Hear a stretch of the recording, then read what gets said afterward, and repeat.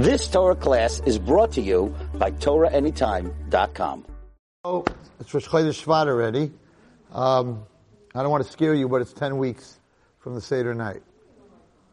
So, yeah. It's exactly 10 weeks from the Seder night. I mean, the Seder night is Thursday night.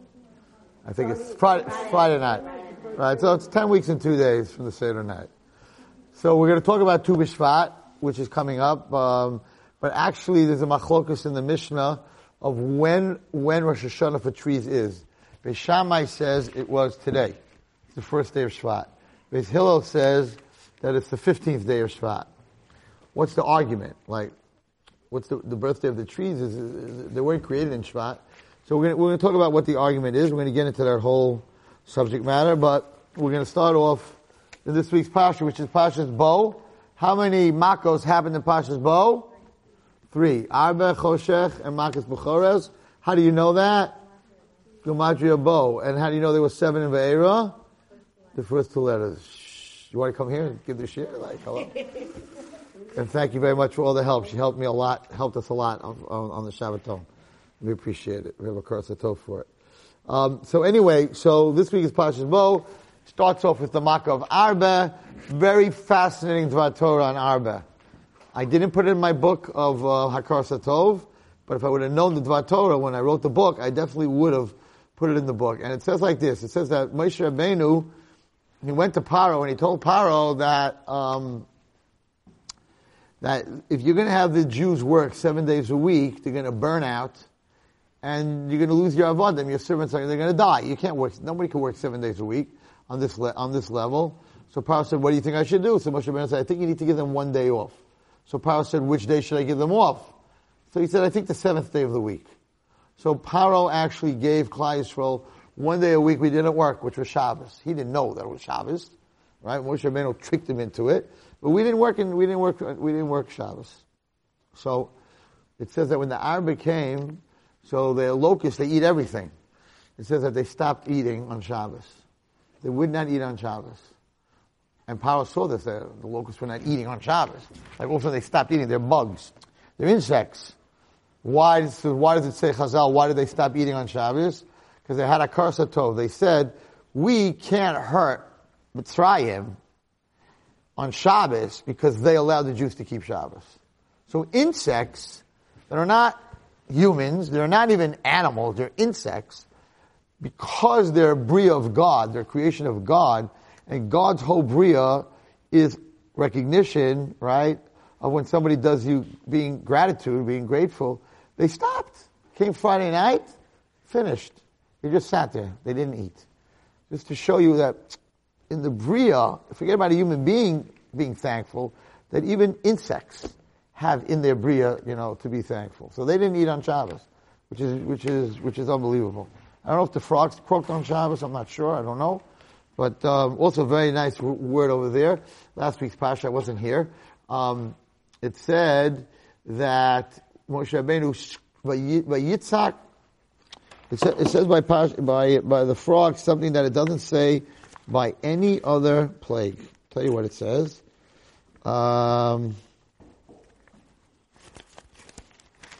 It says that in the other ones he said he prayed that the makkah should stop. But here, when he told them to get rid of the frogs, let's see what it says. Moshe Rabbeinu said, if you let my Jews out, right? So he said, get rid of the frogs and I'll let them out. Vayetze Moshe v'Aaron in Paro. Moshe and Aaron left Paro. Vayitzak Moshe Hashem. Al dvar hatzvadim asher sem leParo. And Moshe Rabbeinu screamed, right? So no other makkah does it say by Yitzhak that he screamed. So why did he scream by the tzvardim? So it says that they were making so much noise. They were making so much noise, like frogs do, ribbit, whatever. So loud, so much noise that he couldn't hear his own tefillah. So when he was davening to Hashem, he couldn't hear his own words. And therefore he had to scream. And we see from here, when a person davens, not to scream, you're never allowed to daven louder than the chazan davens, it's a halacha, but you have to hear what you're saying. So because Moshe Rabbeinu couldn't hear what he was saying because they were making so much noise, he had to scream. So we learn a halacha that a person, when you daven, you have to hear the words that you're saying. Not that it disturbs the guy who's standing next to you or the girl that's sitting next to you, but you have to hear your own words. Yeah. You can't just think the words. You can say, Baruch Atah Hashem, like that, but you have to hear what you're saying. Yeah. Okay. So, Vayama Hashem el Moshe. Hashem says to Moshe Rabbeinu, Bo el Paro. Come to Paro. Beautiful Dvar Torah. Why doesn't it say, Lech el Paro? Go to Paro. Or come to Paro. Go to Paro. So I saw a very beautiful Dvar Torah. Hashem said, when you go into Mitzrayim, Anochi imcha batzara, I will be there with you. I will be in the same pain, in the same galus. I will suffer with you. So, HaKadosh Baruch Hu was by Paro. He was by Paro in the palace. He was in our pain. So he didn't tell Moshe Rabbeinu, go to Paro. Because he said go to Paro, it means that God's not by Paro. And he's telling him, go to Paro. He's like, I'm here already. Bo el Paro.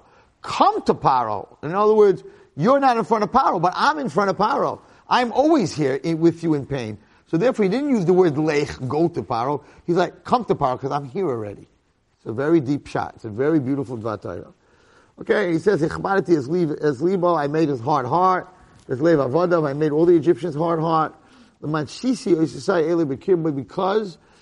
if they would have let you out on the first dam, or tzvadeya, I wouldn't be able to plague them another 8 times. I want to give them back what they did to you.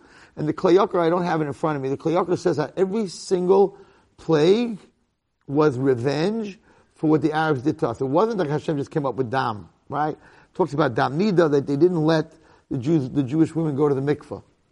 So Hashem gave them dam because it was they let them go into the water. So Mida Keneged Mida was the water, and the Kinim they made them sweat a lot. They didn't let them take showers, so they brought them lice. Every single Arov, they made the Jews go hunt wild animals. Many of the Jews got killed trying to get the wild animals for their circus, for whatever they had over there. So Hashem sent wild animals. Everything that Hashem sent was Mida Keneged Mida. So Hashem said, if I don't harden his heart and he lets you go out, then I'm not going to get a chance to show myself to the world and to punish them. Also, reason is, I want you to tell this over to your children and your grandchildren, how I played around with the Mitzrayim.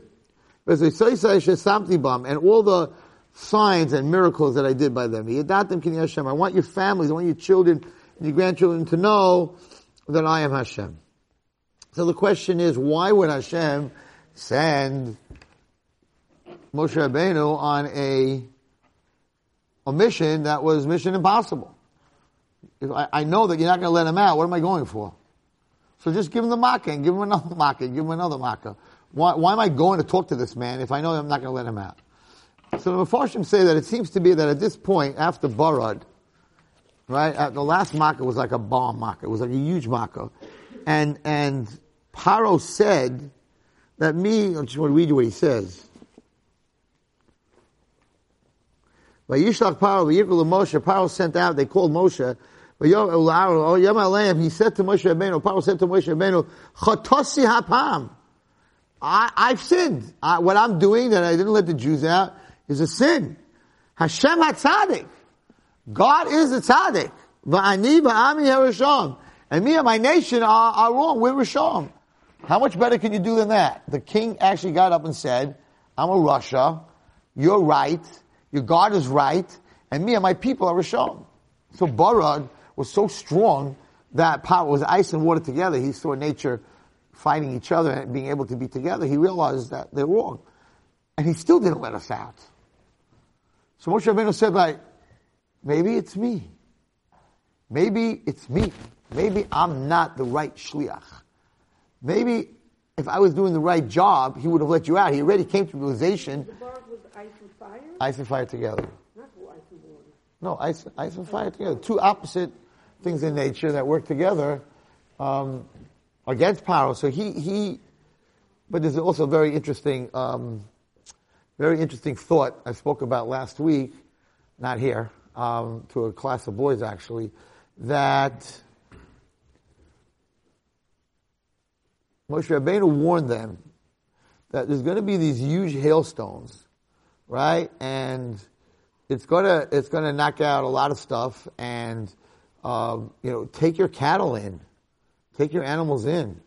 And after Mitzrayim, Sodom, Tzvadei, Akinam, Orov, Deva, all these different things, there were still people who still didn't believe. There were still atheists. They saw all these things, they didn't believe. So at the end of the day, we spoke about this many months ago, rationalization, how you can rationalize. And he said they could rationalize the blood that's there, but this is not going to happen. This is not going to happen. What do you mean? Every time Moshe Rabbeinu said something's going to happen, it happened. Why don't you take your animals in? Why are you going to let them get killed? The answer is, human beings rationalize. They're like, yeah, this happened, but it was nature, it was a freak of nature, it was this and that. So even after all the Makkos, they still didn't believe. They still didn't, until Barad. So Moshe Rabbeinu was saying to himself, Hashem, I think it's me. It's the wrong messenger. The king said that God is right and we are wrong, and he still didn't let them out. Maybe I'm the wrong guy. So that's when Hashem said, and this is something that we just have to learn. This is a very important lesson. And that is, you do not control your destiny. You do not control. I spoke by the Shabbaton about being the stick in the hand of God. Stop thinking that you control your destiny. So Moshe Rabbeinu was blaming himself, and Hashem said, Bo el Paro, go to Paro, and no, it has nothing to do with you. Ki ani hichbarati es li Paro. I'm the one who made his heart strong. It's not because you can't talk. It's not because you're not good enough. Stop beating yourself up. It's not about you. It's about me. And that's why when Hashem said, come to Paro, even though Moshe Rabbeinu, right, knew that Paro wasn't going to let them out, but Hashem wanted him to know that it wasn't him. We think we're in control of our destiny, and that is the biggest mistake of a person, because when you fail, right, or something goes wrong, if you're in control of your destiny, it means you did it. Your fault. They're writing an article in Mishpacha. I got a call last night. They're writing an article in Mishpacha on the whole opioid crisis of kids dying from drugs and heroin and all that. So the person who's writing the article, I don't know what's going to be in the article or not, but I gave her an interview this morning. And she said to me, she asked me a question.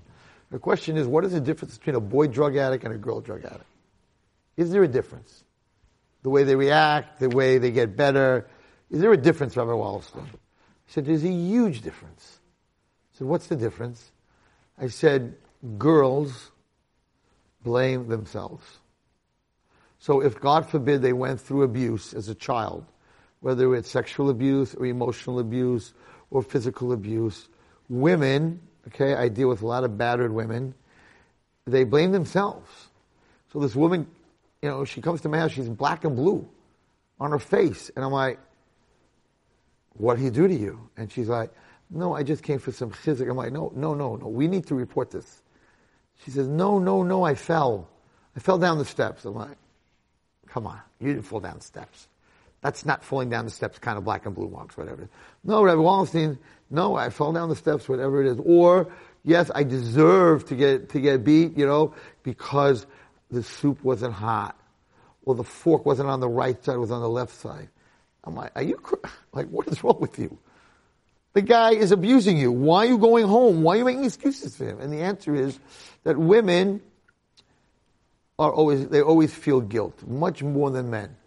We don't feel guilt. We blame everyone else. Right? It's everyone else's fault. Came to Adam, what did Adam say? It's her fault. Mashiach's not here. It says the women are going to bring Mashiach. If he's not here, your fault. It's always your fault. You didn't give me the right directions. Whatever it is, it's your fault. Guys, we don't blame ourselves. Women blame themselves. So when a person goes through trauma, she's like, I could have closed the door. I could have ran out. I said, you were 6 years old. What are you talking about? I should have, Wallenstein. I could have. So because they blame themselves for the trauma, it's another level of trauma. The blaming yourself is trauma. blaming yourself, fixing that it's not your fault is huge. When someone walks around their whole life, everything is my fault, right?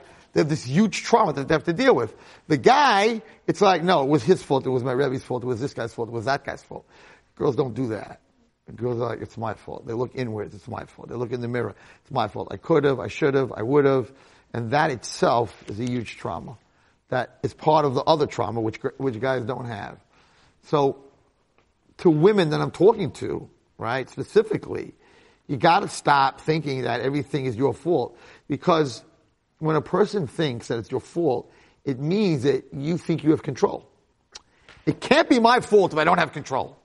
If I don't have control of the situation, that could be my fault. So if women think it's always their fault, it means that they always think that they have control. So they could have controlled the situation differently. But it's not true. We don't have control. I'm going to tell you a story.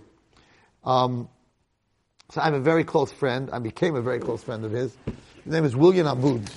William Aboud lives in Great Neck.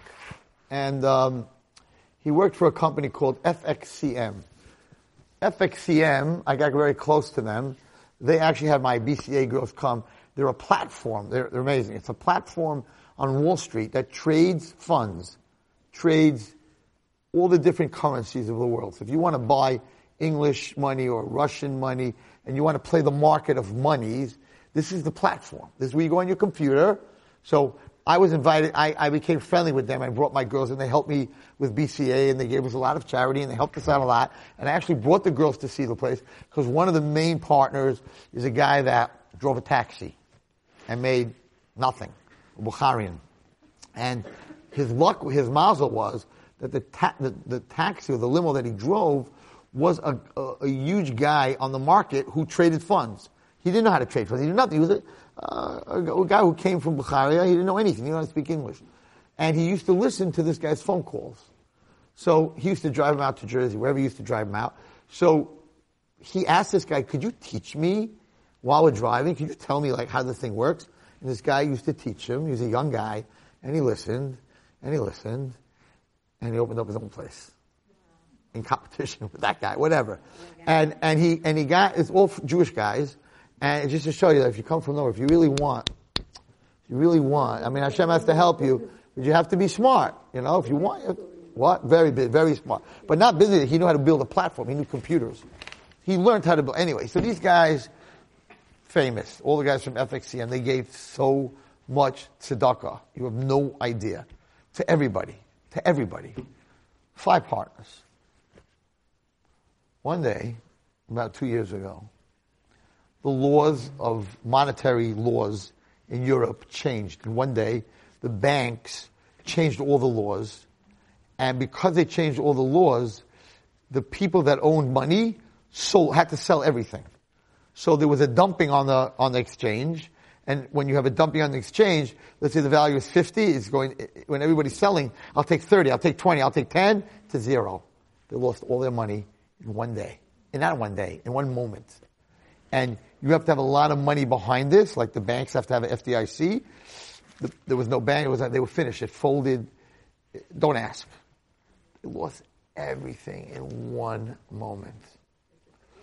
And for the last 2 years, they were bought out, whatever was left, and then they threw them out, and they were lucky to come out with their skin.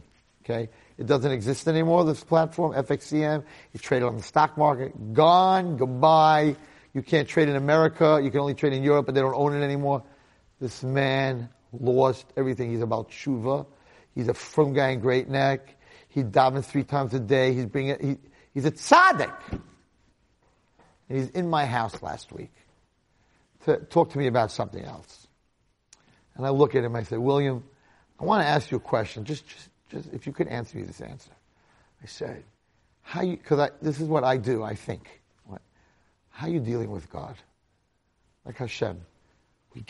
We built buildings, we built yeshivas. You gave so much tzedakah. How could Hashem do this to you? In one moment, you lost everything. It's nothing. Everything. How do you go to daven every morning? How do you get up in the morning and say, Moda Ani? Right? It's a heavy question, but I'm real. I want to know. Because if you could tell me, then I could learn how does someone who gives away so much money to Hashem's people And Hashem took all his money away in 1 second. He never even had a chance to save, to put away. It was gone. You woke up in the morning, there was no more trading. He looks at me, he says, you want to know how I deal with Hashem? I'll tell you a story. And I asked him permission to say over the story by my share.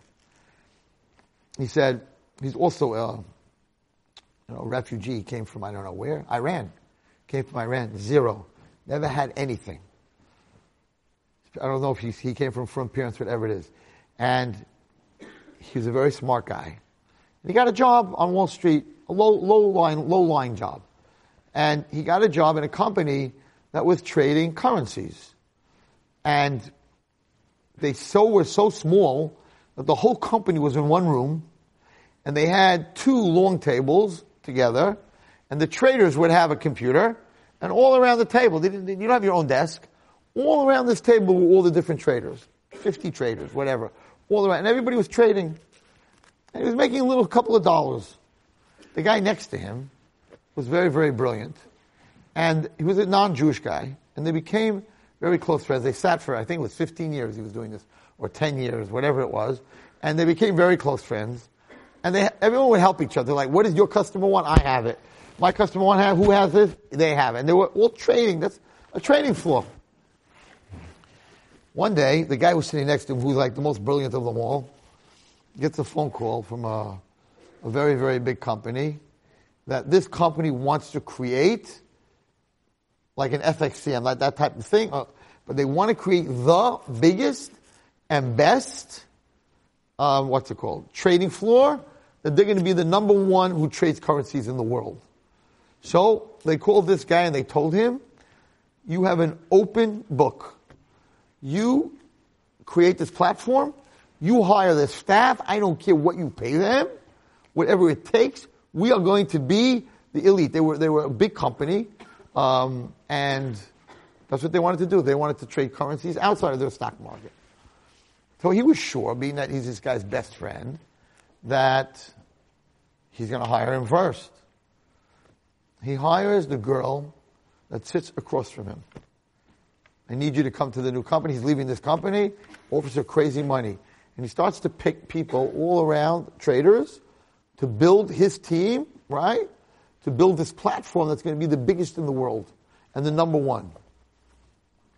And he's sitting there, and everybody's getting jobs, and William's not getting a job. He doesn't understand what's going on over here.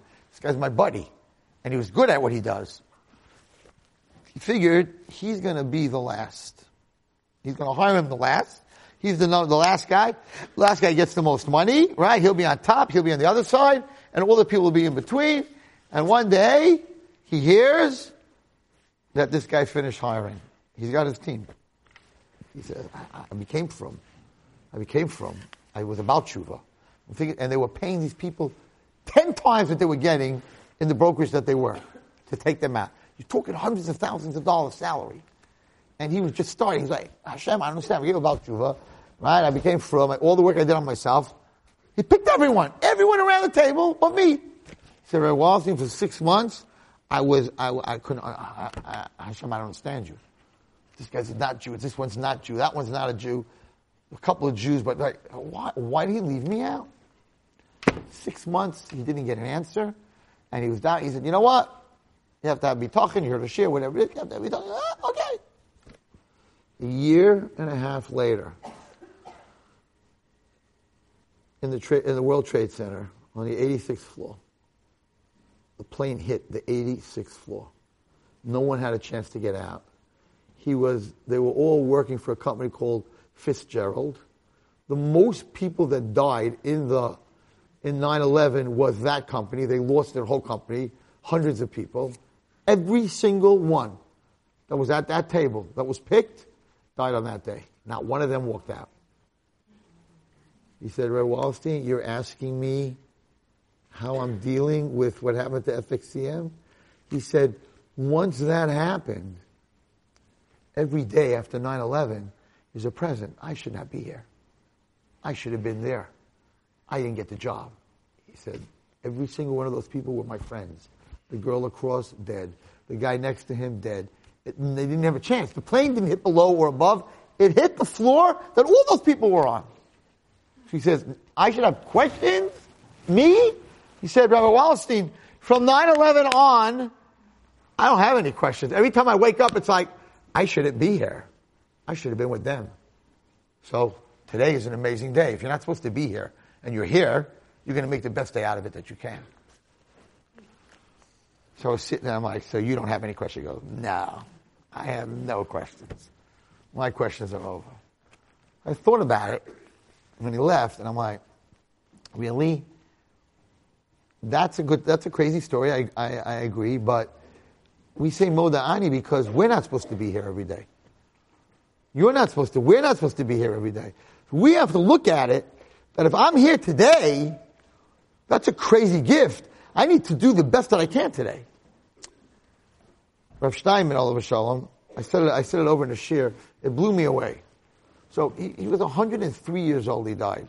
Last year we davened a few times because he had pneumonia, and he was in the hospital, making it, not making it. We davened 3 pneumonias last winter, and he made it through all 3 at 103 years old, without any, those shots and all that stuff. Just 3 times pneumonia at 103 years old. So on his way out the 3rd time, the doctor says to him, the Israeli doctor says to him, Rabbi, people much younger than you don't make it out of this kind of pneumonia even once. You're 103 years old. You had pneumonia 3 times. You're a walking miracle. And in 1 second, he looks at the doctor and says, so are you. You think because I have a pneumonia that you're a walking miracle. You think because the guy would have been on that floor, would have been hit by the plane, whoa, what a miracle. Right? Wrong. That you're alive without pneumonia is just as much a miracle as you're alive with pneumonia. No difference. And that's how a person has to look at their life. So William is like, yeah, so it was like it's a silly question you're asking me. If I have a problem with how with FXCM, he says, well, we'll find another business. HaKadosh Baruch Hu will give us whatever it is. He says, Rabbi Wallerstein, I was on that floor. And I think he had all his children since 9/11. So I would have no children, no wife. I would be off this earth without anything, without any remnants. And I was angry for 6 months. I'm about tshuva. How can Hashem do this to me? The guy didn't give me a job. Would have been done. But that's really how a person has to look at themselves and has to look at life, and that really will change your life. Like I got up this morning because that's really the essence of Moda'ani. The essence of Moda'ani is thank you Hashem that I got up this morning, because you know what? A lot of people, I don't have the numbers. Maybe you could Google it. How many people die in their sleep?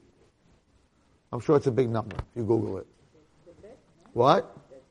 It's the best, but how many people die? But you didn't die. You woke up in the morning. So you have to thank Hashem. I didn't die in my sleep. You understand? Not I was sick and I got better. You were dead every time you go to sleep. You're in the other world. You could not wake up again, right?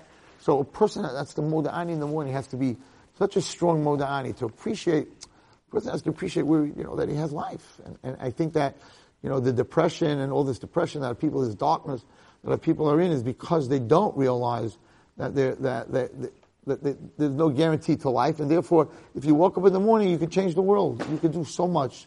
There's so much you could do that you woke up in the morning. You could give someone a smile. You could help someone across the street. You could invest in something. You could say one word to Hashem. You could say Amen. You could make a bracha. It's not normal, the possibilities that a person has. And a person has to stop beating themselves up.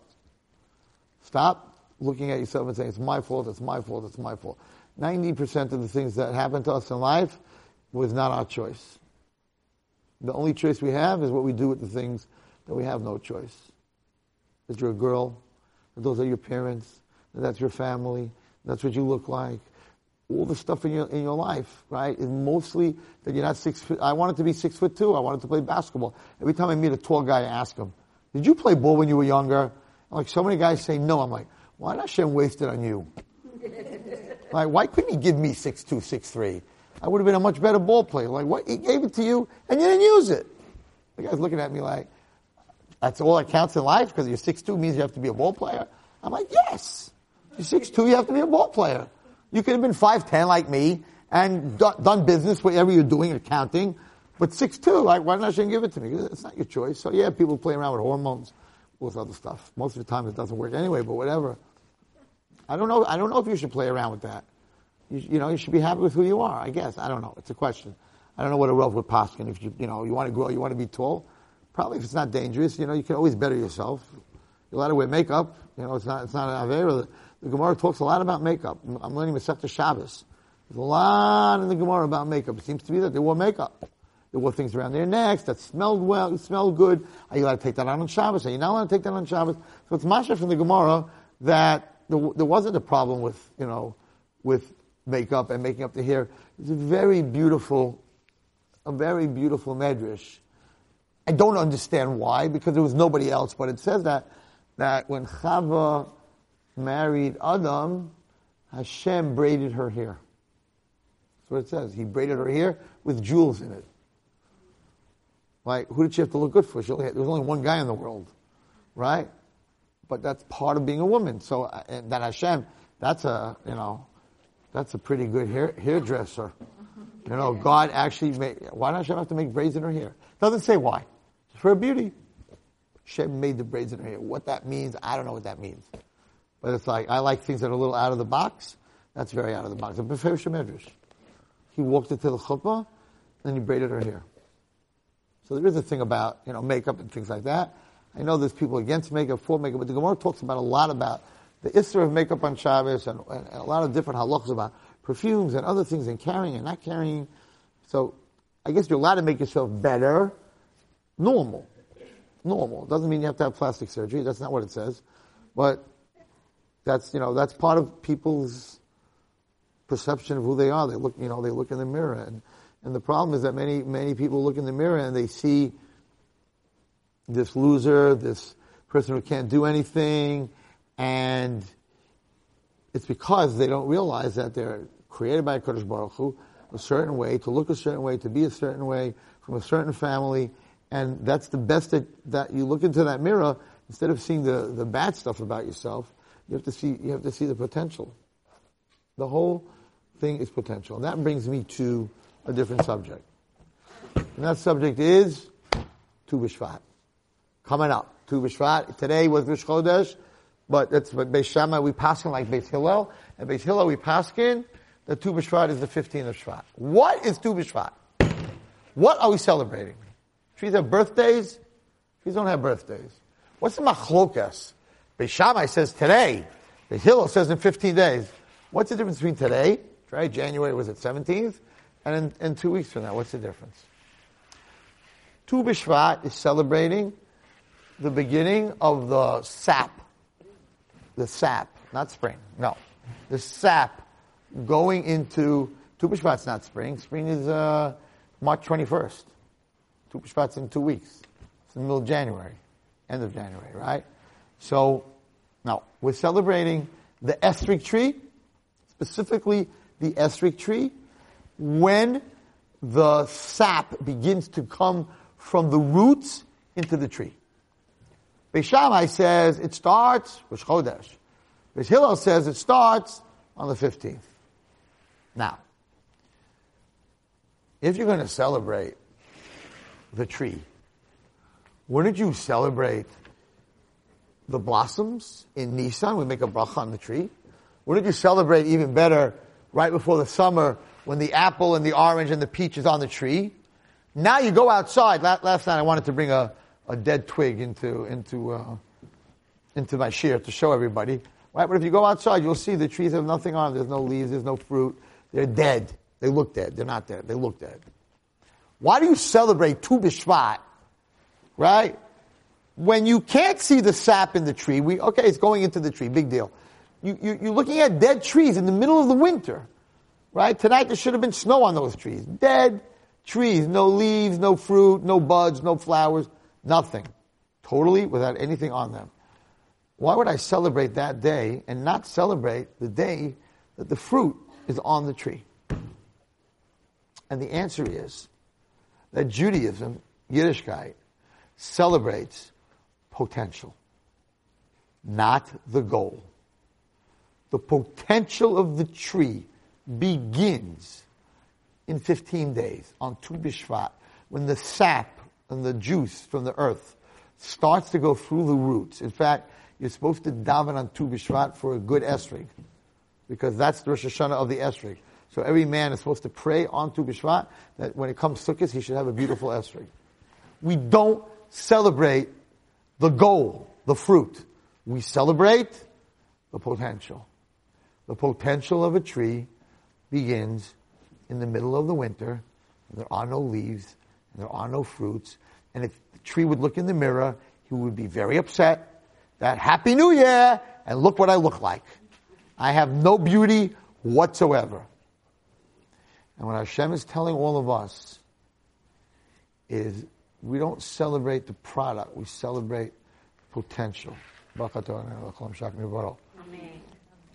And that's why we celebrate weddings. Because I told you a few months ago that I have a friend, he no longer writes a check. When he goes to a wedding, we write a check to the people.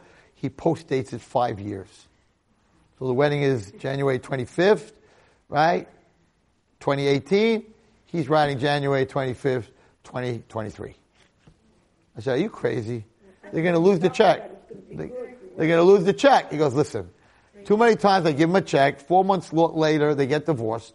They keep my money. Then she gets remarried. I got to send her a check. If he gets remarried, I got to send him a check. You know what? If they're married for 5 years, let them cash it.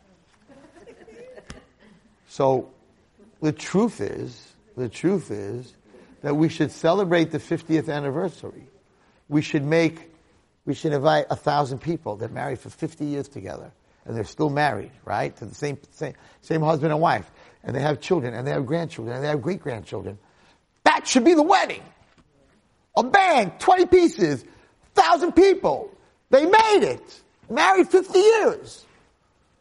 And the answer is, what's the potential left in that marriage? Another 10 years, another 20 years, nobody lives till past 120.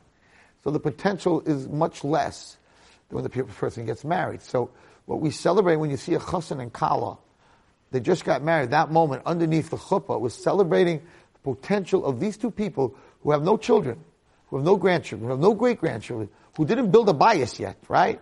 The potential of a household, of a marriage, of tzedakah, of children, of grandchildren, of great-grandchildren. So we spend a lot of money. We spend a lot of money on food. We spend a lot of money on flowers. We spend a lot of money on photography, right? When it comes to the 50th anniversary, they take the two old people to a restaurant. The grandchildren, great-grandchildren come, Bobby and, right? Spend a little bit of money. There's no band because it's too loud. It aggravates them, right? The pictures, the flashes in their eye. And, they sit with their grandchildren, great-grandchildren. They sit in a restaurant. Or somebody makes it in the house. It lasts for an hour, 2 hours. There's no photography. There's no 1,000 people. Because the potential after 50 years is much less than the potential of the first year. So we as Jews, we celebrate potential. And therefore, Tu B'Shvat, we celebrate the yontif of the tree when it looks the worst, when it looks dead, because the potential of the tree right now is the greatest, because it's not alive, it's not very alive. So now it's starting, so now it has the biggest potential from this point. 4 or 5 months is going to be a fruit. As you get closer to the fruit, the potential is less, because you already have the flower, you already have the bud. So we're celebrating potential. And we're celebrating when you have the fruit. We have a minhag in my house that we have 15 fruits, minimum, on Tu B'Shvat. It's my father's minhag. We have 15 to 20 fruits. So you have many different nuts, and you have almonds, all the ha'etzes, and then we always have a shechiyanu, and some fruit juices. It's a big yontif by us. You can't eat supper. You eat all those fruits, you can't eat supper. It's a very, very big yontif. And the kavanah that you're supposed to have is that when you look at the fruit on your plate, Tu B'Shvat, right? You're all going to go shopping now, you get dried fruits and everything. That fruit that's on your plate on Tu B'Shvat was not existence last year, Tu B'Shvat. The tree was dead. So I'm eating, right, what the potential of the tree produced. And that's a yontif.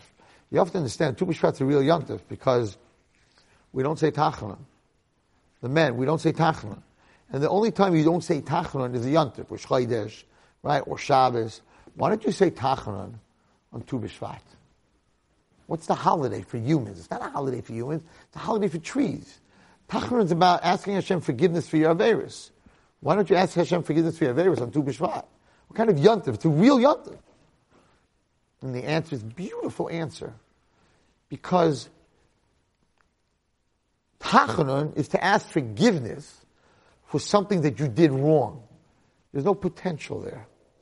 We're celebrating potential. We're celebrating hope. So if I stand there and I'm like, I stole, like this, like that, right? That's not potential. That happened already. The opposite of potential is something that happened already. There's no potential. It happened. Right? There's no potential in me. I'm drinking water. Once the cup's finished, there's no potential I'm going to finish the cup because the cup's finished. So if I didn't have Aveira already, to say I didn't have Aveira on Tu B'Shvat is the opposite of Tu B'Shvat. Tu B'Shvat, I'm like, it's a new year. I look in the mirror, there's nothing there, but I know there's going to be something there. And I'm celebrating the potential that something's going to happen good and something's going to be a fruit. At the same time, I'm hitting myself for something I did. It doesn't go together. So you don't say Tachma. It's a very big day of hope. Of hope, because we are compared to the tree. In Kabbalah, a human being is compared to an Eitz Hasada. We're compared to the tree. So you could take a branch tonight, and you could go to the mirror, and you can have the branch, and you can look in the mirror, and you can say, I feel like you. Many times, Mr. Branch, without any flowers. I look in the mirror, and I feel like I can't do anything. But just like you, not you, it's because you broke the branch off already, but just like all the branches out there that look like you, in Mitzvah Hashem in 3 months are going to have flowers, and they're going to have fruits. Right? Therefore, I am going to have those flowers and fruits also. The reason we're compared to trees is because the giving tree, the tree of all of God's creations in Tzomeach, right? There are 4 levels that God created. There's Domain, which is a rock. Tzomeach, which is a plant. Chai, which is an animal. Medaber, which is someone who speaks. Tzomeach is the second level, right? So Tzomeach, I understand. I'm an Adam, I'm the top level.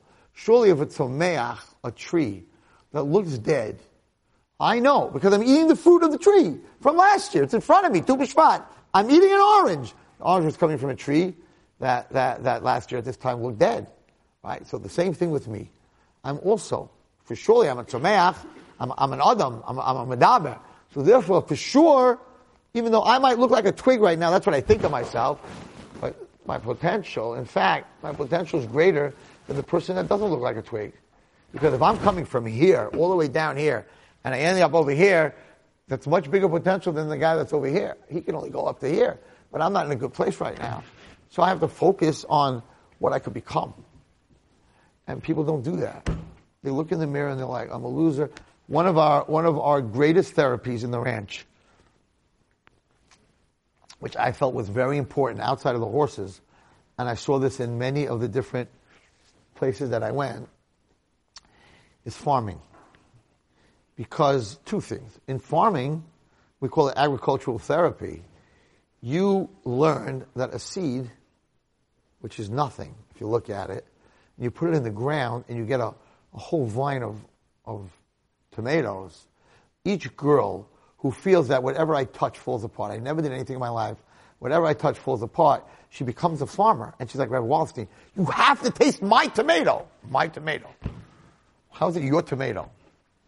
And the answer is, I put the seed in the ground, I watered it, I took care of it, it's my tomato. These girls, right, some of them were Hasidic girls that were there, they would never touch dirt. Like, ugh, want me to farm? And I came there, they were sitting in the dirt, planting all over the place, and it was amazing. But I have to say that when they put the seeds in the ground, that wasn't the therapy. The therapy was when they began to grow. In the ground, you see ground. You put the seed in the ground, you don't see nothing. You don't see the potential. The whole thing is godless. The whole thing to me is a proof of God. Where does the seed get its energy from? What's the energy in the soil? No, I'm saying, where does it get? Where's their energy in the compost? I'm saying there's no battery, there's no coal, there's no fire. Where does it get its energy from? Right? And it's pushing through 6 inches of packed dirt. It's amazing. Hashem put it in the seed. It's in the seed. And the seed has to rot. It rots first. You all did that thing when you were in first grade with that bean inside the jar, and you watched it rot, and then it grew up, and it grew down. We thought it was amazing, right? So to understand that the dirt has energy in it. Because the sun's not reaching it. It's not. You can't even say it's getting energy from the sun. That's once it breaks the earth. But when it's underneath the earth, that little apple seed is the power to become an apple tree that has 250 apples on it. How could you be an atheist? You have to be an idiot. No, not an idiot. You have to have a reason to get rid of God. Where's the energy in a seed? Where's the energy in a human being? Do you know what it would take to warm a room the size of you, that it should be 98.6 for 90 years? You know how much coal, oil, gas? You're walking around at 98.6 if you're not sick and you're 102, chas v'shalom. You're 98.6 for 90 years. Where's the oil? Where's the gas? Where's the coal? Where's the wood? What's keeping you at 98.6? And if you drop down a little bit, you become very sick. Where's that energy coming from? From your food? Where does food make heat? The whole human being that Hashem created, that by eating food, you can create this 98.6. Oh man, you go to Florida, 98.6? That's too hot to lay in the sun. You can't lay in the sun in Florida at 98.6. You're frying. Your inside of your body is 90, almost 100 degrees. People don't realize this. You're walking around, you're 100 degrees. You're in the middle of the summer in the desert. You're 100 degrees you should be 120 years. You're burning at 100 degrees for 120 years. Where is that coming from? It's from Him. The same energy that's in a seed. Potential. How could someone not believe in Hashem? So last night, I told a very cute story that I had a very crazy brain. I'm very out of the box. The part of me that's very out of the box is I have a crazy imagination. Crazy imagination. As a kid, I had the biggest hockey games in the middle of Gemara. I would take a Cheerio, that was the puck, and I would have a whole hockey game. The Rebbe was like, what are you doing with that Cheerio? I'm like, no, I'm just moving it from left to right. I was having a hockey game with the Rangers, with Montreal. I have this crazy imagination. So, I'm imagining, and you have a packet of apple seeds, tomato seeds, whatever you want, in the store, and you want to grow something in your backyard, right? So it has 8 seeds in it. So you go in your backyard and you plant. You're supposed to put 6 to 8 inches underneath the surface, right? Because you have rain and stuff. So you put it 6 to 8 inches underneath the surface. That's about that, okay? And you plant these 8 seeds, and they're terrified, the seeds, because they were in a bag, they were in a paper thing on a shelf. Now all of a sudden they're in the dirt, and it's dark, and they're talking to each other, and they're like, "What do you think's going on?" And the guy's like, "Listen, the way it works, I read the back of the packet, and the way it works is that they put you 6 inches under the ground, and then you're supposed to grow and grow and grow, and there's something called the surface, and when you break the surface, I don't know what this is, but there's something called the sun, and then there's something called rain, and there's something that's supposed to be amazing. You grow these like leaves, and there's wind, and it blows through your leaves," and the guy sounds like he's on smoking stuff, right? Like, because the other seeds like, what other world? We're in the dirt. Like, what are you talking about? By the way, another very good therapy is pottery. Because when you take dirt, right, and part of the therapy is you show them, here is dirt. Dirt has no value. It's dirt. We're going to make something from nothing that is going to be so beautiful and so useful. And they do this pottery with their hands. They have a wheel. And they do this pottery with their hands. If they have a kern, they can actually ceramic it and color it, and you see that from dirt, right? From clay, from dirt, from clay, you can create something very beautiful. The most important thing to teach a human being is potential. The potential of a seed is to grow and end up on your salad, being part of your salad.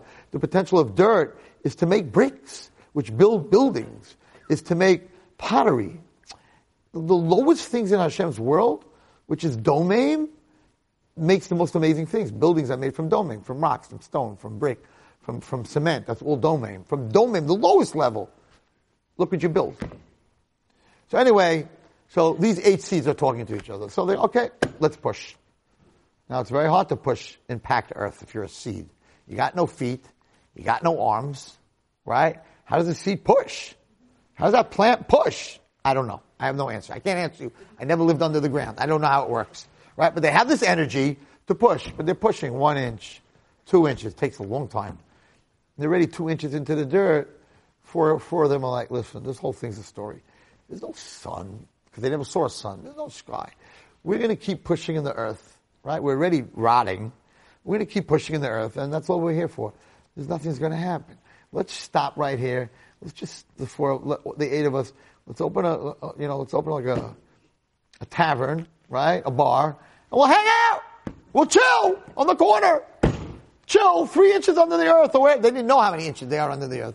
That's it. We're not going anymore. We're not going to be a bunch of fools and push and sweat and push. And all we're going to do our whole life is push through the dirt.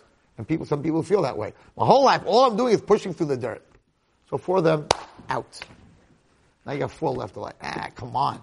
I mean, that's not what it's all about, just being, and they die. Those seeds die. Not every seed you put into the earth lives. They're partying, they're chilling, they're gone. You got 4 left. And they're pushing another 2 inches. And it's another 2 weeks. And they're like, you know what? Those guys that died, those guys who were hanging out on the corner, chilling till 4 o'clock in the morning, doing nothing with their life, right? Maybe they were right. We're pushing 2 more weeks, same dirt. And they're having this discussion. This is my imagination. They're having this discussion. They're 1/8 of an inch below the surface. They just need another 1/8 of the inch. But they don't know that because they've been pushing. They don't see anything. And 2 of them stop. And they're like, we're not a bunch of idiots. We're not doing this anymore. Hashem, Gan Eden, another world, Mashiach, right? Compared to the sun and the rain and the wind. We're in this dirt. We're in this world. We're pushing. We're davening. Stop doing this. We don't believe in any of this stuff. And you're this far from seeing the truth. And the other 2 are like, listen, we pushed this much already. We'll continue pushing. We'll see what happens. 2 days later, they break surface.